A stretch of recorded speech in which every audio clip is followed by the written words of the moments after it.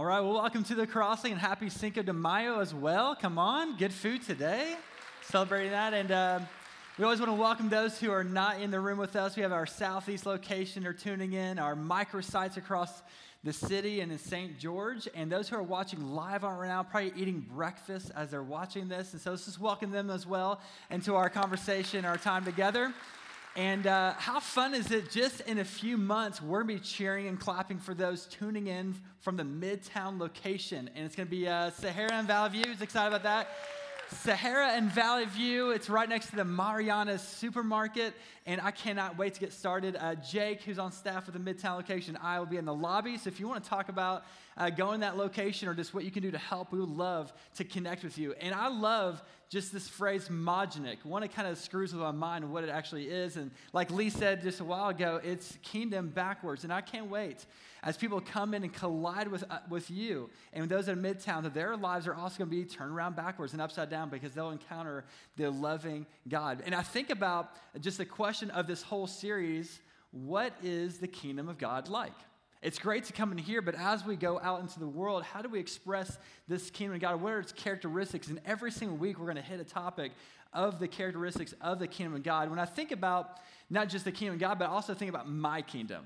And I think about your kingdom, that you're a king and queen over. And I have some things that represent my kingdom. I have the Kentucky Wildcats, the best, basketball team on earth, just a few of you, and you'll respect them later, okay? They're going to win the whole thing. They're amazing. This is a signed autograph by the team. It's worth $5. It's great. Anyway, so we also have our Vegas Knights, right? I mean, we cheer for them. Go Knights, go. And I'm still heartbroken by the loss, but we're going to come back next year and win the whole thing. But we spend time and we collect different people to hang out with or spend money and energy to be able to cheer on these teams. And then I have my kids that are part of my kingdom. I have different things that represent them. I have my kiddos, Binky, and I have Olives because my daughter loves olives. I don't know what child she came from, a family, because that's disgusting. And then my Aiden is a rock climber. Here's a rock climbing thing. And my daughter's Scrunchy. And the crazy thing about having kids, especially Aiden younger, is that I'm fully in charge of them. Okay, I'm king over their lives. I get to decide what they eat and what they dress, the activities they're part of, what school they go to.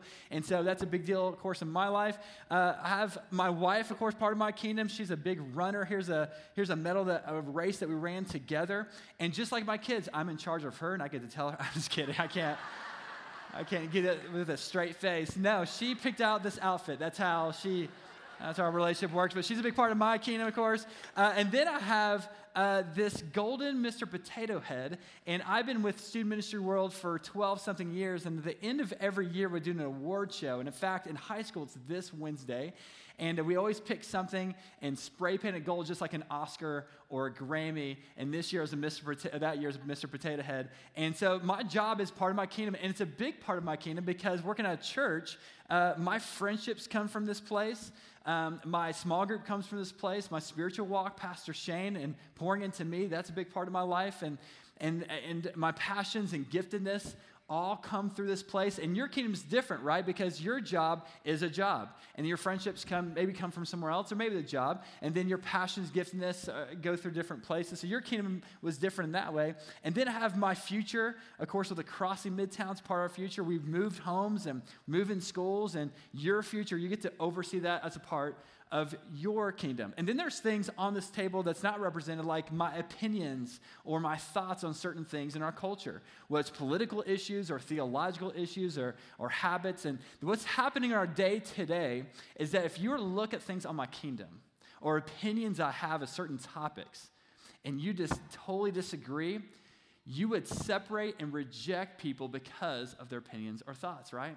I mean, if somebody posts something online, like unfollow them, never talk to them again, right? We do that when it comes to our kingdoms. And I just think when it comes to the Crossing, especially as you go to Midtown, such a diverse area, not just ethnically or in different races, but also just in social, economic statuses and all different backgrounds and family nucleuses are going to be different, that as a church, we should all be accepting and come as you are kind of place, because we're not connected by opinions, we're connected by Jesus. We're connected by the kingdom of God and advancing that. And I just want people from the outside peering into the Crossing and all of our different locations and envious of what's going on here and just asking that question, how are y'all liking each other? Because you're nothing like each other. And the reason is because we're not connected with our stuff or opinions. We're connected because of Jesus and advancing his kingdom. But the question of the day, and the question that you ask yourself, and when you go to lunch today and talk to your kids, is this question right here.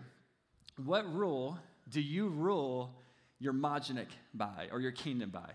What rule do you rule your kingdom by? See, if we're going to be that kind of church, then you need to decide for yourself how you're going to rule your individual kingdom. Now, we're going to talk about 5 different rules that people tend to live by. 3 of them come from Mike Breaux. And Mike Breaux is a great pastor, a great speaker. He comes to the Crossing often. He was actually my senior pastor when I was growing up in Kentucky just a few years ago. And he came up with 3 rules I think are just really creative. The first one is that people live by the iron rule, which is doing to others before they do unto you, right? Do to others before they do unto you. My wife and I, like I mentioned, we moved to a different home, and so we had somebody come and fix something in our house. And we were just kind of talking about to this guy and getting to know him. And he mentioned he had 4 daughters, and they've all graduated from high school. And I thought, 4 daughters? How'd you survive that? How'd you get through that? And he just mentioned, well, I live by a simple rule is I'd never said the 3 words to my kids. Because every time you said, I love you, something gets taken away from you. So I never said that to my daughters, but they knew what was expected, and they knew the rules in the house, and that's how they survived. Whoa, right? He lives by the iron rule. Basically looking at your kingdom, and you're going to attack other people's kingdom before they get to yours. My mom, she grew up in that kind of household with a dad who was a military guy. He just ruled with that iron type of rule. In order to get by in this world, you have to go after other people before they come to you. That's one rule. The next rule is the brass rule. The brass rule is doing to others exactly what they do to you. Doing to others exactly what they did to you, getting even. You hit, I'll hit. You cheat, and I'll cheat. I mean, a few years back, I used to love to prank my brother-in-law. And so one day I'd like to get one of my kids' dirty diapers and put it on the back seat of his pouch in his driver's side of his Jeep. And that's simple, simple little prank. But the Jeep, the roof was off, like the top was off. And so he probably wouldn't even smell it or even bother him. Well, a couple of days later, started a downpour in Kentucky. So he had to put the top back on. I know. And so in high school, he went to a baseball game, picked up some of his friends and some girls especially, and got in his car. And it was just horrible. It was just the worst smell. And he felt, totally self-conscious. He thought maybe it's him. Maybe it's a gym bag. He thought, I'm disgusting. I got to get this thing washed. And all of a sudden, a girl in the back seat of the pouch of his driver's side seat picks up the diaper. Nate Johnson's trademark, I guess. And so he's like, Nate, I'm going to get him back. And so he always threatened, I'm going to get you back, I'm going to get you back. Well, I left my car in the driveway of my in-laws where he was living at the time, and I was going to a high school camp for the whole week, and I left my car unlocked.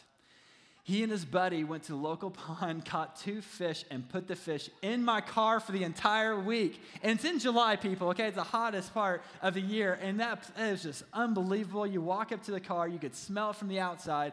I had to change my clothes every time I drove somewhere. I thought I was going to sell it. That's how bad he got me. And when it comes to pranks, my brother-in-law, he lived by this rule. Hey, if you get me, I'm going to get you, and even worse. And I haven't pranked that guy ever since, okay? I'm scared of him now. But we do this all the time, right? If somebody messes with your kingdom, with your stuff, talks about your team, your players, right? You go back at them. Recently, a kid in our school talked to my daughter about what she was eating and kind of made fun of her and stuff. I'm like, let me talk to your parent. Like, who's your parent? I'm going to talk to them. And we do that. When you mess with our kids especially, I'm going to mess right back. We live by that brass rule. The third rule is what we call the silver rule. Don't do to others what you don't want them to do to you. Don't do to others what you don't want them to do to you. It's sort of like a good rule, but in negative, right? Okay, I won't murder my neighbor, but also won't be nice to them either. Okay, that's how you just stay away from each other. And what this looks like is you have your kingdom, and you have every else's kingdom, and you're just fine whatever they want to do with their stuff and their kingdom, with their money and parenting, as long as it doesn't mess with you. We're good, right? We're separate. It reminds me of like the garage door in our neighborhoods, and we all do this where we get in our garage door, we get in, we close the garage door, and we're all good. Right? We're great neighbors to each other because we don't mess with each other. We don't talk to each other. And we live by this rule. Well, then there's the fourth rule, and this one's a big one. We all know this rule. You probably taught it to your kids, or somebody said it to you once. In fact, in 1993, a collection of 143 leaders from all the major world religions came together for a declaration of a global ethic to find the universal truth that all people can live by. And a part of this ethic, this declaration, they quoted from a man spoken this 2,000 years ago. In Matthew 7:12, Jesus says this, "So in everything, do to others what you would have them do to you, for this sums up the law and the prophets." So in everything, your entire world, your entire kingdom, what sums up everything you've learned and understood, do to others what you have them do to you. This is what we call the golden rule, right? Do to others what you would have them do to you. So for me, I want to be treated with kindness, with patience, with grace, and I want to be able to share that with others too, treat people that way as well. And it covers all situations and all decision making. It's a very others first kind of mindset. See, each letter of MODGNIK, we're going to highlight throughout this series. The first week, last week, was more is less, and today is others first. And if you live by the golden rule, it's a great one. It's a great one that people would want to imitate. But there's a flaw. There's a flaw in the golden rule. And I hate to say there's a flaw in what Jesus said, but there is a flaw. And because he does a different rule, which we're going to get to later. The flaw is the golden rule, it's different for every single person, right? Because how you want to be treated is different than how I want to be treated. And your personality type and your Enneagram and Myers-Briggs is different than mine. Like, for instance, for me, if you're going to talk to me, or maybe especially if it's negative, I don't like to be spoken to bluntly, okay? It hurts my feelings. So when I speak to other people, I do it with a little sugar on it because I don't want to hurt their feelings. That's my kind of personality. Or when it comes to people helping me and my family, I don't want it to inconvenience them. If it costs too much money, takes too much time away from them or energy or for families, then I feel guilty if they're even helping me, if it's starting to cause inconvenience. And I'm sort of the same way to other people, but you're different. And we're all different in this room. So the golden rule is kind of based on you. And so it's really inconsistent, which means there needs to be another rule, a final rule, a more consistent rule. And Jesus gives us this rule very clearly. Before we get there, I want to set up this scene. We're going to be sitting into John 13. So you can follow along on the screen, or if you want to open up your Bible or Bible apps, you can as well. But before we get into what he did in this moment, he and friends, the 12 disciples, go into a room. And it's not beginning of a joke. They go into a room, and in this room, at this time, there wasn't a servant there. See, servants, anytime you'd walk into a room, Jewish people in that day are super hyper in cleanliness, from their hands to their feet. And of course, you'd have to be. Can you imagine first century roads and what people must be walking on? I mean, mud, the dust, animals, and kids, and food. What's in between their toenails and disgusting. So you have the servant, you walk in, and they would clean their feet, but no one was there to clean their feet. And then the disciples would go in, and they would sit at this table. And the table, we think, is like this, right? Where Jesus is at the center and everyone else is around. But actually, the table is a U-shaped table with 3 different sides, and it's called a triclinium. It sounds like a Star Wars planet. But they sit at this triclinium, and Jesus is still at the head of the table, and all the disciples are trying to rush to be as close as they can to him, because the closer they are to Jesus, the head of the guest of honor, the better the kingdom looks.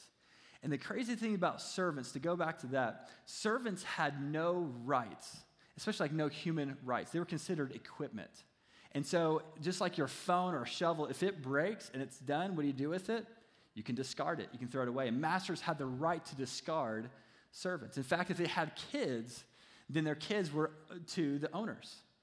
And so they walk in this room. There's no servant. Everyone's rushing to get right next to Jesus, and Jesus is watching all of this. And he's seeing the power plays, the authority, the status, the kingdoms all trying to get to his kingdom and his authority. And so this is what happens in verse 4 in John 13. It says this, "So he got up from the table, took his robe off, and wrapped a towel around his waist." Now this seems maybe like not a significant verse, but I love this because it shows the courage and bravery of Jesus. Then when he sees people living by a certain rule, he gets up from the table. He takes action. And we get to do that for ourselves. When people are living a different rule around us, we get the opportunity to stand up, to get away from our table and take some action. But then he shows us what kind of action to take. And instead of holding on to his kingdom with power and authority, he takes it off. He lets go. So he gets up from the table, he takes off his robe, he puts a towel around his waist, and he poured water into a basin. And then he began to wash the disciples' feet, drying them with the towel he had around him, meaning that he is going to go to the status and to the level of a servant who had no rights. Then there's incredible dialogue between him and other disciples. You have to read it. It's fantastic. And then later on it says, after washing all their feet, he put on his robe again and sat down and asked, do you understand what I was doing? See, you call me teacher and Lord, and you are right, because that's what I am. When you look at my kingdom, I am Lord and I am teacher. That's my authority. That's my status. And since I, your Lord and teacher, have washed your feet, you ought to wash each other's feet. I have given you an example to follow. Do as I have done to you. See, what he's doing is going back to that golden rule, isn't he? You know how you're supposed to, in every situation, all things, treat each other the way you want to be treated. And as they walked into this room, the disciples looked around and probably wondered, I wonder who's going to wash my feet. Are you going to wash it? I'm not going to wash it. Are you going to wash it? And Jesus says, okay, since no one's washing it, I'm going to show you the example of what the golden rule is like. But I think then in that moment, there's another rule, another command that shows up that makes it all consistent. And he says this, a new command I give you. And in that time, for a Jewish person to hear another person say a new command, that would have been blasphemy. Because the only people who can give new commands and new laws is God.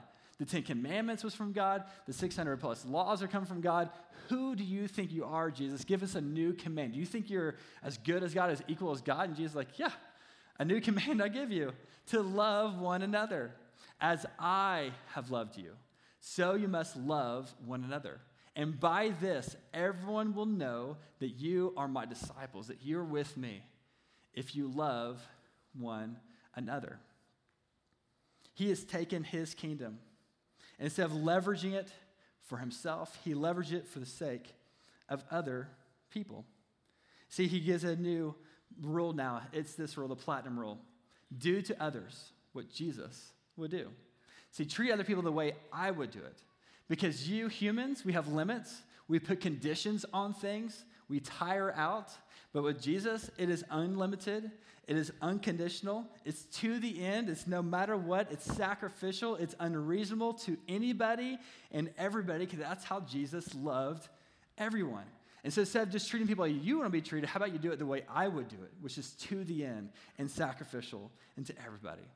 Andy Stanley, a pastor in Atlanta, he says this about the platinum rule, that it's more simple, but far more demanding. It's more simple in all situations and all things in your kingdom. Just do it the way Jesus would do it. Man, that is far more demanding. More time, more energy, more finances. It's looking at your kingdom, others first. It's looking at your kingdom and leveraging it for the sake of others in all situations. Very practically, living out this rule, it's asking this one question over and over again to people around you, to everyone around you. It's this question: what can I do for you?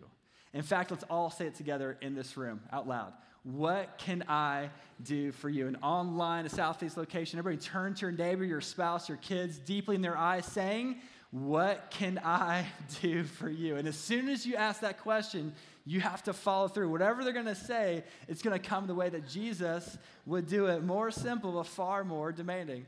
It reminds me of just a few months ago where my wife and I, we had our fourth kid, Milo. And in our house, we had sort of the rules set. My wife was going to be with Milo, and I was going to be in charge of the other three crazy people. And I was going to be with them as early as they woke up in the morning. I was going to be there with them. I was going to get them dressed. I was going to get them ready for school, get their lunch packed. If they had to do homework, I was going to be in charge of that, while my wife was in charge of Milo, keeping him alive. So that was our role. And then I would come back from work, and I'd still be in charge of these guys all the way until bedtime. And parents, if you have young kids, you know this. As soon as bedtime's done, it's bedtime for me as well. Like, I'm knocked out. And it's an exhausting routine over and over again, every single day, hands-on. And so just as the days went on, as the weeks went on, months went on, I began to lose it a little bit, right?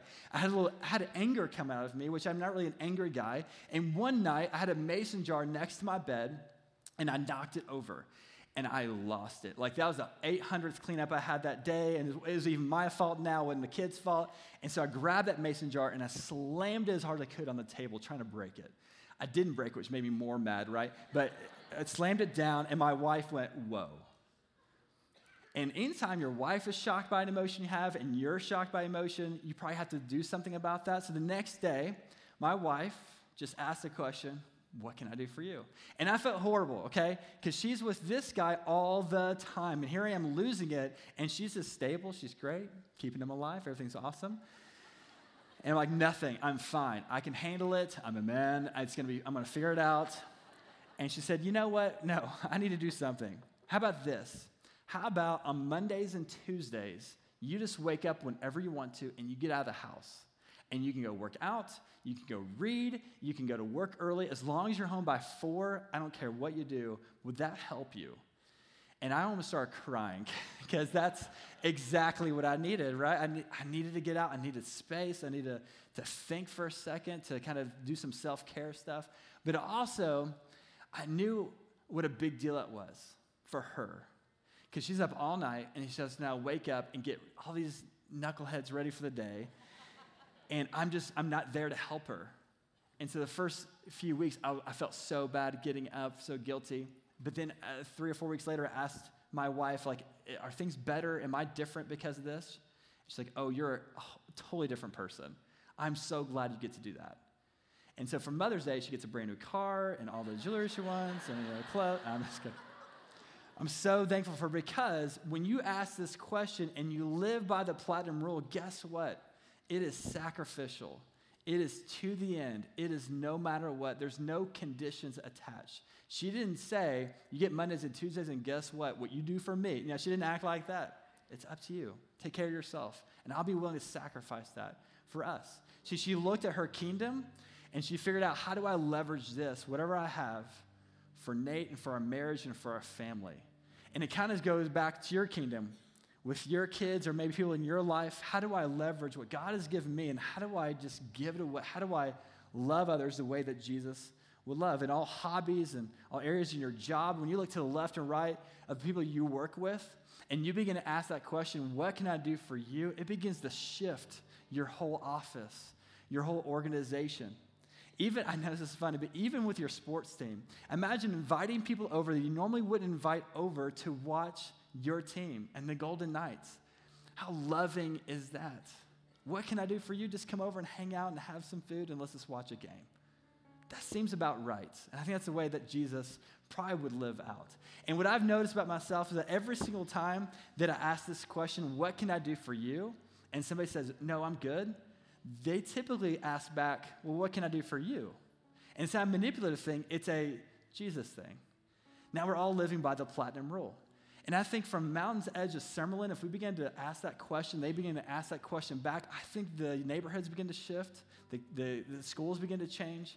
I think all the way up into the Midtown location, from McNeil Estates to Rancho Benito to Wood Creek Apartments, East Las Vegas, if we just begin to ask, what can I do for you? Live by the platinum rule, that area begins to shift and change. Inspirada to Silverado Ranch, even all the way to Snow Canyon to Dixie University in St. George, Utah, where we're watching right now, all that begins to shift, all because we decide to live our kingdom, not by the iron rule, the brass rule, the silver rule, not even the golden rule, but by the platinum rule, and asking each other, what can I do for you? So, of course, the question is, for today, who this week do you need to ask the question, what can I do for you? And no matter what they say, you're going to do it sacrificially, unconditionally, no limits, to the end. To anybody and everybody. See, it's more simple. but far more demanding. Let's do that this week. Let's be that kind of church this week. Let me pray for us. Heavenly Father, thanks so much for our time, our space that you have given us to just kind of self-reflect our kingdoms and the things that you allow us kind of oversee, but not in a way that we're holding on to it, but in letting it go and leveraging it for the sake of others. Lord, I pray that as I was speaking, that you were moving, you're bringing up people's faces and situations. I'd be able to ask that question, okay, what can I do for them? What does it mean to live out, to speak, to do things the way you would do it, not the way I would want to do it? Lord, I pray that we're more courageous, that we stand up when we see other people living by a different rule, that we begin to live differently, this MODGNIK kind of kingdom, and just sit back and watch your kingdom explode. We pray these things in your name. And everyone said, amen. Well, right now.